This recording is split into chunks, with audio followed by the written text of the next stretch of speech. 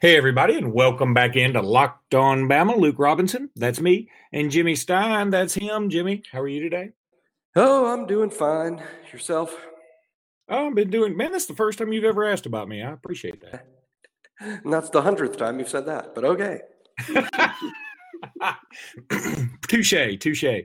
Um, this episode of Locked On Bama is, of course, as always, brought to you by one of our fantastic sponsors. This time it's Rock Auto, rockauto.com. Go check them out ASAP. I'll tell you a little more about them later on. Jimmy, we're going to bounce around a little bit. And, I'm trying to work out either an interview with the Locked On Dolphins guys about Tua or the Locked On Vols guys about the game. And it's just tough coordinating schedules sometimes. So we haven't been able to get the Vols guys on. There's a yet. pandemic. There's a pandemic. There is a pandemic going on. Yeah, I keep forgetting that. I shouldn't forget it, but I keep forgetting that. So what we'll do today, we'll bounce around a little bit. And then let's go ahead and give our predictions for this weekend in this episode. And then tomorrow, hopefully, we'll either have either one or both of the Dolphins or Vols guys on to discuss those games. So I do want to bounce around here at the first. First of all, I found out, obviously we all found out that Alex Chiku is out for the year. One of the Alabama's prize basketball recruits, he tore his Achilles. I can tell you from personal experience, that's no fun. However, I got a little bit of information on that, and I know that it seems like the Alabama basketball program is cursed because he is highly regarded. I will say this. I think it's fair to say that even though he is immensely talented and he's going to be very good, I don't think it's as catastrophic as some people made it out to be at the very beginning. I don't think he was going to have as much of a contribution this particular year. So maybe this will give him a chance to get a little bit more physically and mentally prepared for the rigors of an SEC basketball season, considering he is an early enrollee in the sense that he didn't even play his senior year of basketball. That's right. I would say the football equivalent is, on the plus side here, the football equivalent. Remember when we signed DJ Fluker out of high school? Imagine if Fluker, not tearing his Achilles, but imagine after we signed Fluker and he shows up and we're like, when DJ Fluker showed up, he just wasn't ready to play. He needed a long time to get into proper playing condition, to develop. He redshirted, and then 2 years later, he's a top 11 pick in the NFL draft. I think Chiku is going to be a lot like him. I mean, I think a redshirt year, sort of something that probably help him, in the long term, and it isn't negative. So I don't think this affects Alex Chiku very much. If anything, it's just almost a blessing in disguise for him. It definitely hurts Alabama, though. I mean, in this one sense, we once again don't have 13. Now we've got 12, and COVID. Now, there's been rumors that several of our players have already had COVID, so we don't have to worry about that so much anymore. But in this COVID year, we're shorthanded all the time anyway. Then factor in what happens when 4 of our guys get COVID. So each guy you take off the roster feels like you get flimsier and flimsier with the depth. So I think in terms of affecting Alabama's depth, it's a blow. But the best Alex Chiku we're going to see is probably in year 3. Certainly wasn't going to be in year 1. No, I think that's really a good point. Meanwhile, speaking of untapped potential, Ismail Sopsher has entered the transfer portal. And, hey, look, he was a 5-star. I never want to lose guys. I wish him well. I wish him the best. I really mean that. However, let's also call a spade here. He was not contributing, and 2 freshmen played above him against Georgia.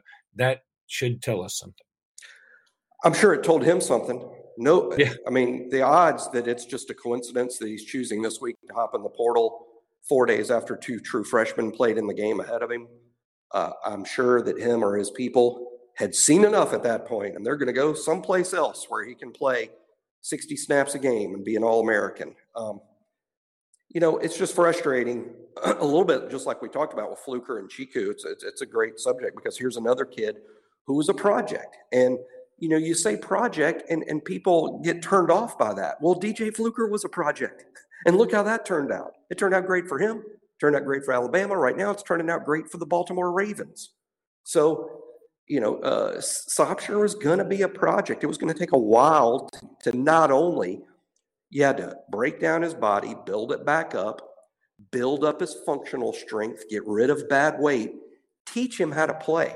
See, one thing about when you're that size playing high school football, you develop all these bad habits technique-wise because you don't need technique to dominate high school football at 380 pounds. You just roll out there and knock kids down. But at this level, it takes a lot of technique. I mean, and again, rebuilding his body. This was never going to be a one-year project. It was probably 2 years. I'm not going to be surprised at all if he picks the right program. If Sopsher is a good player in about 2 years, I won't be surprised at all. I don't think Alabama will be surprised. But the fact of the matter is, you can't give playing time to everybody on the roster. We have games to win. And thankfully, Nick Saban is not the type, not that there are many, but he's not the type. Like I said, this is an extreme example, but you can't be held hostage to your backup players wanting to play more. If Bryce Young's dad calls Nick Saban this week and says, Bryce is playing half the game against Tennessee or we're leaving, there's only one answer to that. Bye. You can't be held hostage to the backup players wanting to play more. And now that the NCAA and their wise judgment is basically ushering in this era of free agency that allows players just to move along, hey, this is the tip of the iceberg. Sopsher's the tip of the iceberg. This is the new normal. The backups get frustrated, they leave. Yeah, I think you're absolutely right. I mean, we've already seen it from other schools too. It's not like Alabama's alone here. And I don't think it's going to that comes as a big surprise to anybody. In fact, I think some people are like, was he still on the roster? And not taking a shot at the kid. I'm just saying that, at Nick Saban's Alabama, if you don't get in there and start playing pretty early, people forget about you pretty quickly. I mean, that's just the cutthroat way of the business right now. Jimmy, this can all be stressful, though, talking about kids entering the transfer portal, et cetera, et cetera. So if you're stressed out, grab yourself a Coors Light and just chill out, man. That's what it's made for. Everything is go, go, go these days. It's nonstop hustle and bustle. You know what? You need to just have a break. Coors Light made to chill. So you want to have a refreshing, nice Coors Light. I had several of them during the Georgia game. They were absolutely delicious every single time. Watching football is therapeutic. So is drinking Coors Light. And you need to check them out. You can go to CoorsLight.com to check them out. It's what I choose when I want to unwind. And when you want to hit the reset button, again, Coors Light is made to chill. Go check them out at CoorsLight.com. Also want to tell everybody about RockAuto.com. Rock Auto, all the parts your car will ever need, Rock Auto. You've heard the jingle, you've seen the commercial with the cute little cartoons. Rock Auto. There you go. Thank you, Jimmy. You need if you need a timing belt, if you need a rear view mirror, if you need fuzzy dice, if you need a chassis, fuzzy dice, get extra fuzzy dice. If you need a chassis, if you need a what was that rust proofing? I'm trying to think of any car term I know of, which I don't know much about cars. But if I did know about cars, I would go to rockauto.com. And even though I don't know about cars, I go to rockauto.com because they've got all the parts your car will ever need at the absolute lowest prices. Spark plugs. That's a car Spark thing. plugs. There you go. Oh, I'll tell you what they got. They got batteries. I mean, I need a new battery this weekend. So, anyway, go to rockauto.com and check them out ASAP. You can tell them that you heard about it from Locked On, and you will be happy that you did because you will get a discount. rockauto.com. Okay, Jimmy. Let's get on into predictions of other SEC games. Maybe we can do Alabama in the third segment, Alabama, Tennessee in the third segment. First of all, it's not a huge slate of SEC games this weekend, but you've got Auburn and Ole Miss facing off. I like Ole Miss in this game. And the old Jimmy would have focused on the fact that Auburn is better defensively. There's no question, Auburn's better defensively. But in this new age, this offensive age, I can't get around the fact that I just don't see how Auburn can score with Ole Miss. I think if Ole Miss hangs anywhere near the offense they did against Alabama, Auburn's totally hosed. And I doubt they'll do that because I think defensively to this point, Auburn might be a little bit better than Alabama, to be honest. But it's still going to require Auburn scoring in the high 20s, probably the 30s to win the game. I don't think Auburn can do it. I think their offense is a bit of a dysfunctional mess, and that's a evergreen thing to say in the past 6 or 8 years. I think Ole Miss scores. They score quite a bit. Auburn can't keep up, and I like Ole Miss to win this game at home. Okay, I did not see that coming. There you go. Yeah, I'm going to pick Auburn because I really believe. I mean, Gus Malzahn can't be crazy enough to not run the ball in this game. He just can't be. I mean, you can't do that. He's got to run the ball. He's got to run the ball with Tank Bigsby, who has been a really, really good player. Let's not give him the Heisman just yet, but let's also say he has been very, very good.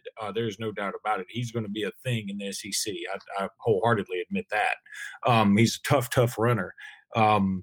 He's got a little Najee Harris and Cadillac Williams in him to me. But I think that's what Auburn's going to do is run the ball and run the ball early and often. The only reason that I believe you could be right is if Gus Malzahn is crazy enough to just to just pass the ball, try to get Nix going, or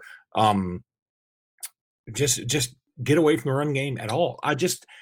If he does not run the ball all the time against Ole Miss, he's nuts. Kentucky rolled up 408 yards of rushing. I wouldn't be surprised if Auburn rolled up the same. I'm going to say Auburn wins this by 7 points. Now we've got, oh my gosh, that really is sort of a dump truck weekend, isn't it? Kentucky and Missouri. I mean, yeah, well, there needed to be a bunch of teams off the same weekend. This was going to be a COVID replacement weekend for 8 teams. And then these 6 teams, these 8 teams playing this weekend, they get their COVID weekend in a couple weeks. The SEC had to do it this way and not spread out open weeks. They wanted a bunch of teams to have the same open weeks so games could be rescheduled if you got fortunate enough. So that's why it's kind of a weird weekend. Which game are you going to next? Did you say Kentucky, Missouri? Yeah, Kentucky, Missouri. Here's another. I'm going to surprise you again. I like the home team, Missouri, to win this game. I know Kentucky's playing well. I think Kentucky's been one of the – I wouldn't even say surprises. I think when Kentucky does well the last 2 or 3 seasons, we shouldn't be surprised at all. And it's not because they're all of a sudden good at a smoke and mirror show. They got good players. They got a bunch of good players. Mark Stoops has done an incredible job of finding 3 stars, coaching them into 4 stars, because dude per dude, they're as good as anybody in this league that's not named, Alabama or Georgia or maybe Florida or A&M. I think they're right there in contention for the 5th SEC. But when you're not those elite teams and you're just pretty good and you go on the road, you find the going pretty tough. Connor Bazelak has kind of taken over quarterback at Missouri. He's been very impressive. Missouri plays hard. They got good athletes. I think this might be a bit of a market correction for Kentucky, who's good, but probably not quite as good as they looked against Tennessee a week ago. I think Kentucky comes down to earth a little bit. Missouri wins in an exciting squeaker that comes down to the end. I like Missouri here, 27-24. We should be keeping track of this every week because I'm going to go against you again. I think Kentucky has the 2nd best defense in the league right now, and I don't think it's that close. I think it's Georgia, small gap, Kentucky, then probably a big gap to whoever has the next best defense. I want to say it's Alabama just because based on talent, but they haven't played that way except for 1 half against Georgia. So I'm going to say Kentucky wins this game. I do like Connor Bazelak. I thought he played well against LSU, but everybody's playing well against LSU right now. Mississippi State beat LSU, and they look like a flaming dumpster right now. So I'm going to go with Kentucky to win that game. And then finally, maybe the most interesting game is South Carolina at LSU. And I say it's interesting because, have you seen the latest picture of Ed Orgeron like lying in bed with some young blonde? I have. I'm all for it. I mean, more power to you. He's divorced. Do what you want to do, bruh. But it seems like his focus is less about 60 minutes of football, more about 6 minutes of fun.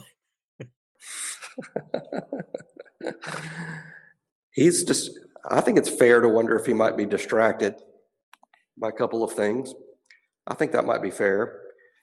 But here's how I think, and once again, sticking with the theme, I got a theme this weekend, and that's the underdog getting points here. I like South Carolina to win this game.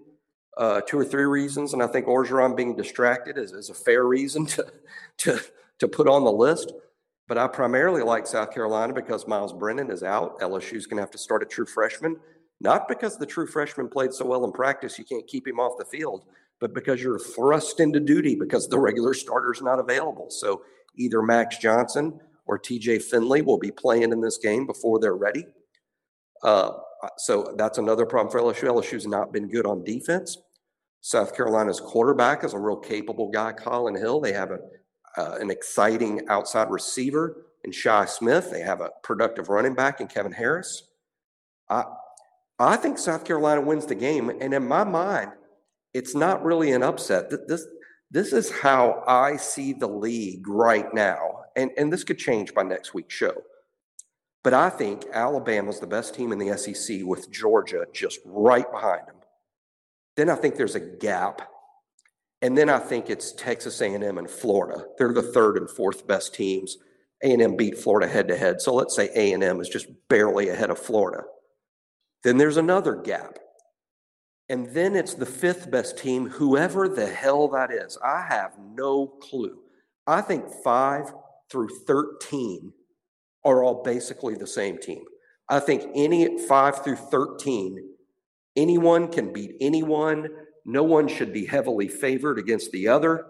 A lot of it, who's playing at home and who's not, who's missing a player, who's not.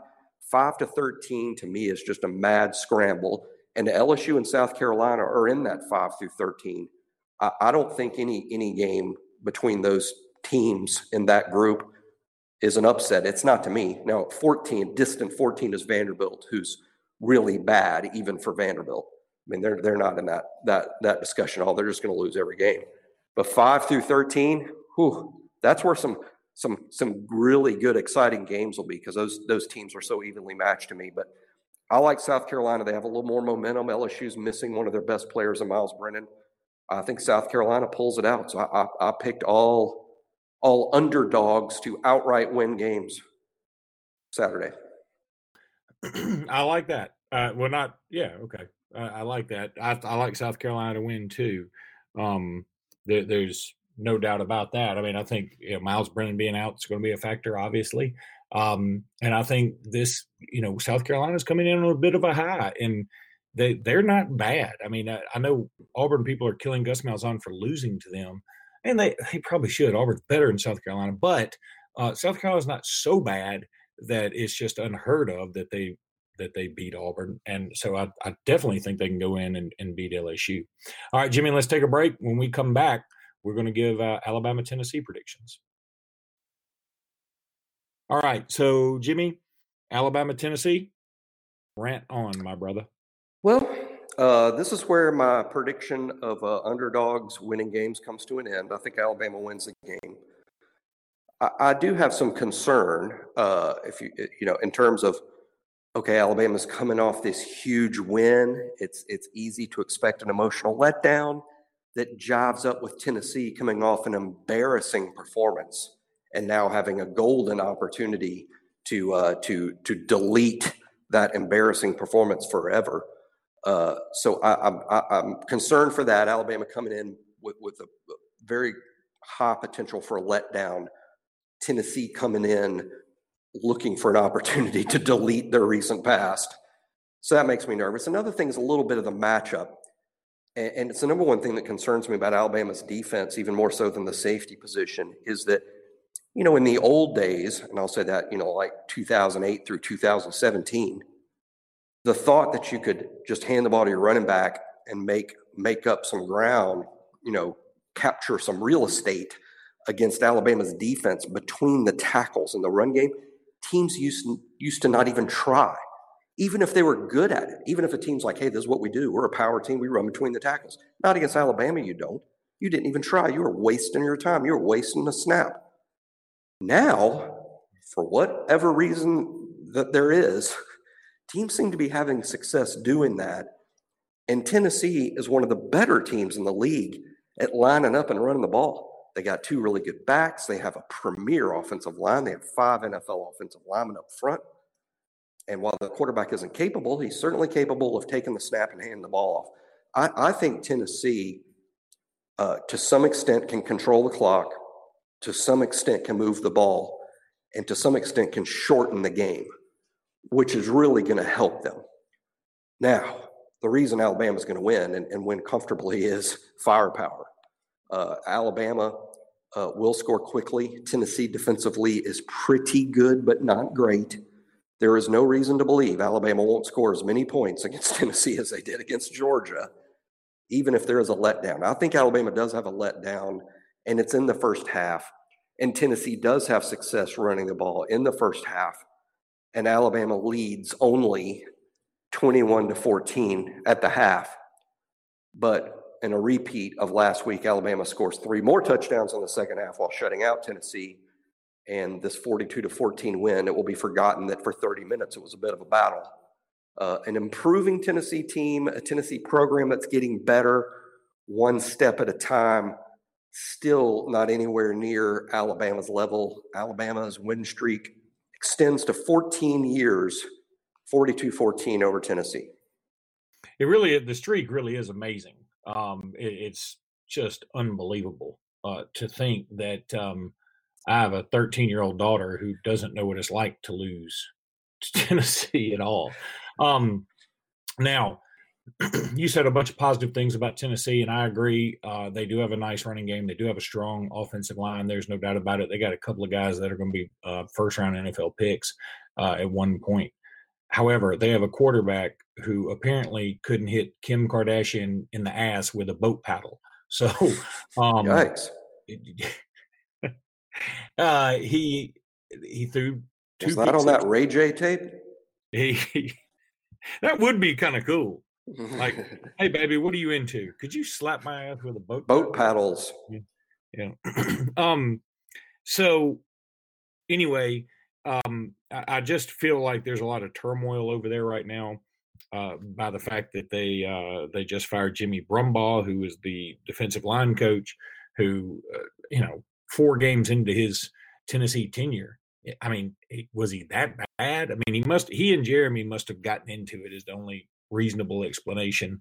And given that, I feel like it just means that there's a lot of unsettled turmoil in that. I guess if all turmoil is unsettled, that's redundant.